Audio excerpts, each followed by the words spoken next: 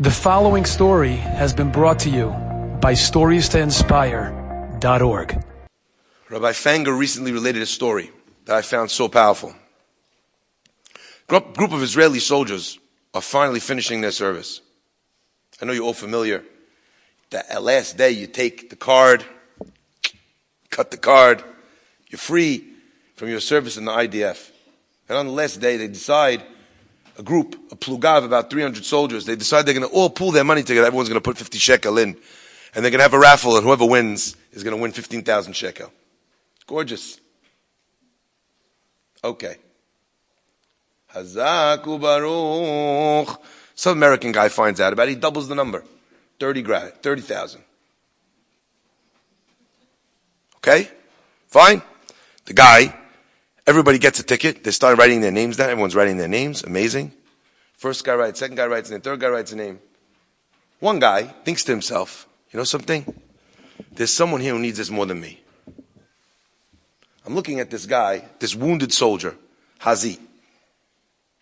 Who knows what his life's going to be like? He's in a wheelchair. He's suffering. For what? For protecting the Jewish people. He could use a win. Instead of writing his name on the ticket, who does he write? The guy's name on his ticket. He gives the ticket in, and the whole time he's praying, Hashem, please let the wounded soldier win this thing. He really needs it. He deserves it. Please, Hashem, please. Anyone else going to take 37,000 shekel and go to Vegas? This guy could use the money. On and on and on. And finally, the guy goes up, sticks his hand in, that's like, Hashem! Ticket comes out. They call the name of the wounded soldier.